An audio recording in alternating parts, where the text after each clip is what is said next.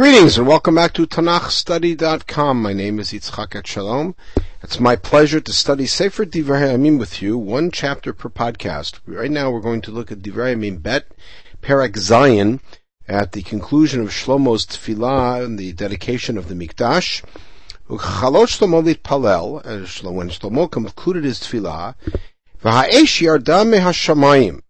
A fire came down from heaven, or the fire, the divine fire came down from heaven. V'tochal ha'olah v'hazvachim. It ate up the olah and the shlamim.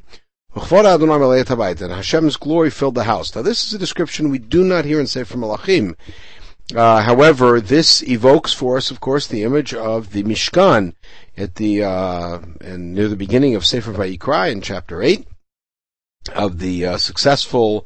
Chapter 9, the successful culmination of the dedication of the Mishkan when the fire came down and devoured the Korban, signifying divine favor.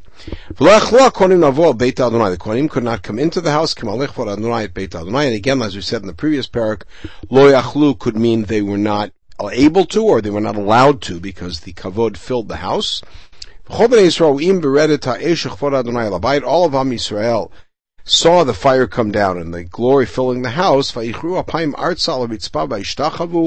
all knelt onto their knees, but onto their face, and prostrated themselves on the floor of the Azarah, and then they prostrated themselves. They knelt and prostrated themselves. And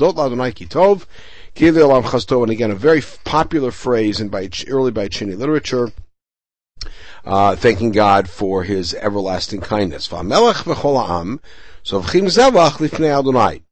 king, in the meantime, what they were doing is they were bringing a korbanot before God, and that's what was happening as the fire is coming down. 22,000 cattle. And 120,000 from the flock. And they dedicated the house of Hashem, who did the king and all of the people. Now remember, there were no machlekot at this occasion. Every Kohen and Levi who wanted to could come and participate, but they were standing by their mishmeret. And the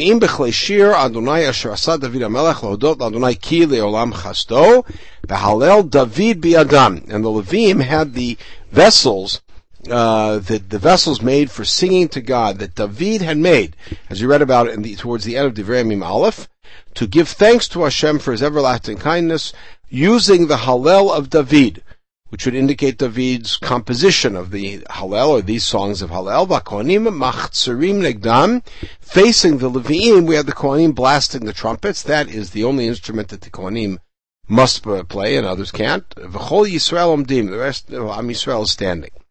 And now the Azarah, the courtyard that's in front of the house, Shlomo dedicated and consecrated. That's where he did the olot and the fats from the shlamim. In other words, he offered them up on the floor. The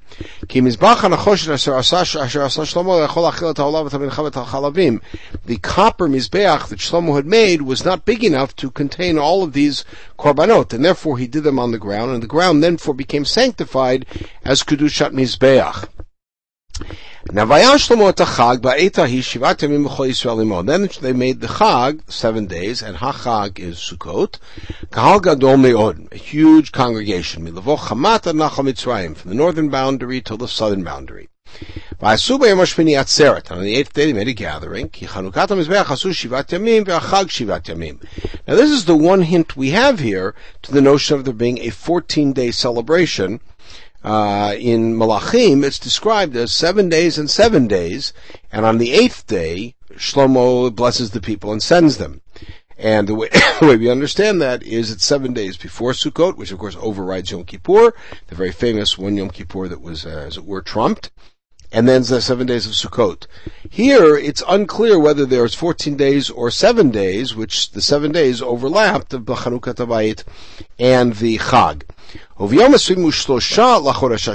23rd day of the 7th month, which is the day after Shmini Atzeret, Shilachat Amlo Alehem, he sent them back to their tents. In Malachim, it sounds as if he sent them out on the 22nd on Shmini Atzeret. Smechim v'tovei leiv al tova asher asa Adonai David u'Shlomo v'Yisrael amo, and they were all happy and rejoicing for the goodness that the good kindness that God had done for David and Shlomo and for everybody. So Shlomo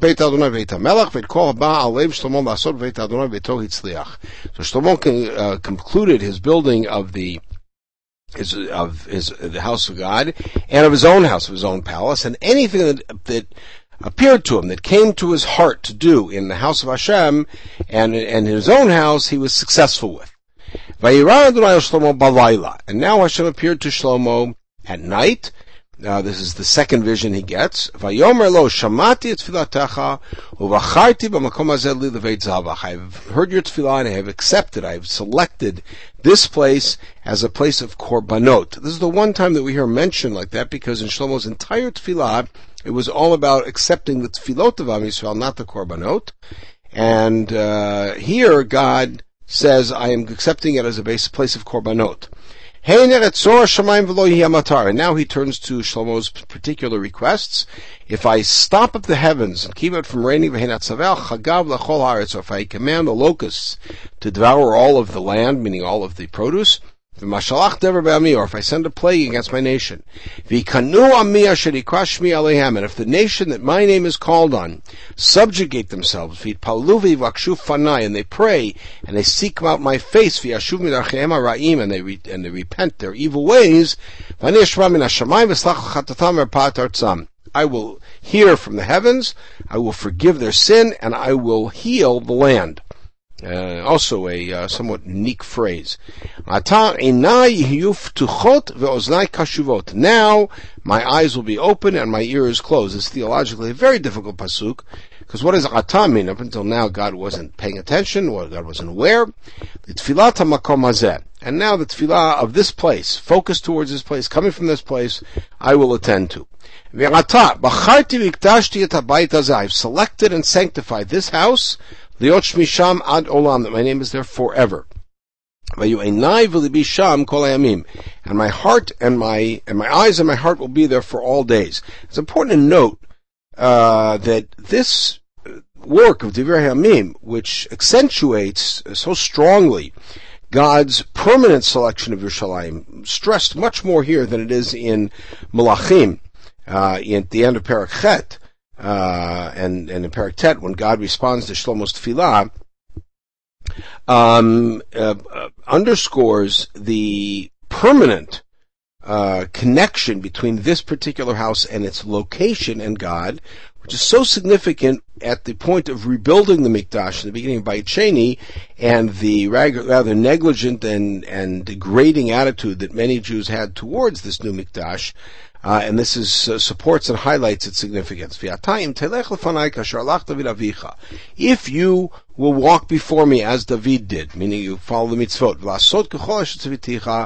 and you keep everything that I command you to do, and guard my laws and my statutes, then I will support your throne.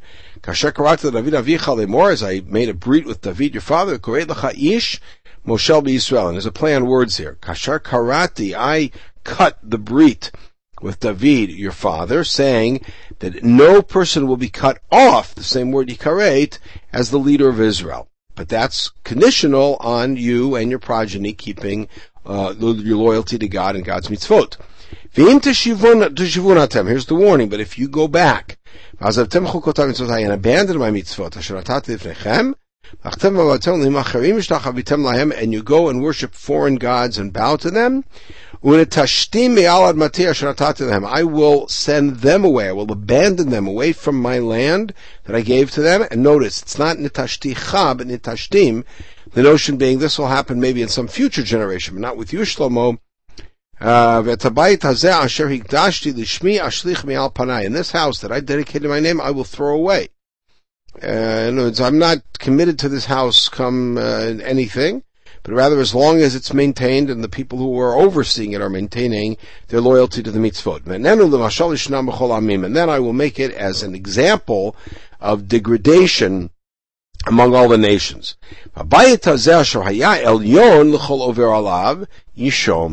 this house, which is so supernal, so high, to anybody who passes by, it is now going to be desolate. And people will pass by and say, why did God do this to this land and to this house? And they're going to have the answer, because the people abandoned the God of their fathers, the one that took them out of Egypt. They attached themselves to foreign gods, and they bowed to them and they worshipped them. And that's why he brought all of this evil upon them. That's what people will say. They'll understand that when they see this beautiful house that I have accepted and put my name on, and then they will see that I've destroyed it. This approximates the warning that Shlomo is given after the successful building of the house. It's something that evidently, from the way that we read Malachim Aleph Perek Yud Aleph, is already starting to fall already in Shlomo's time, and of course it is quite a long time until the fulfillment of this prophecy and of this warning is fully realized, approximately 400 years later with the destruction of the Mikdash. We'll pause at this point. We'll pick it up in Perek Chet in the next podcast. In the meantime, everyone should have a wonderful day.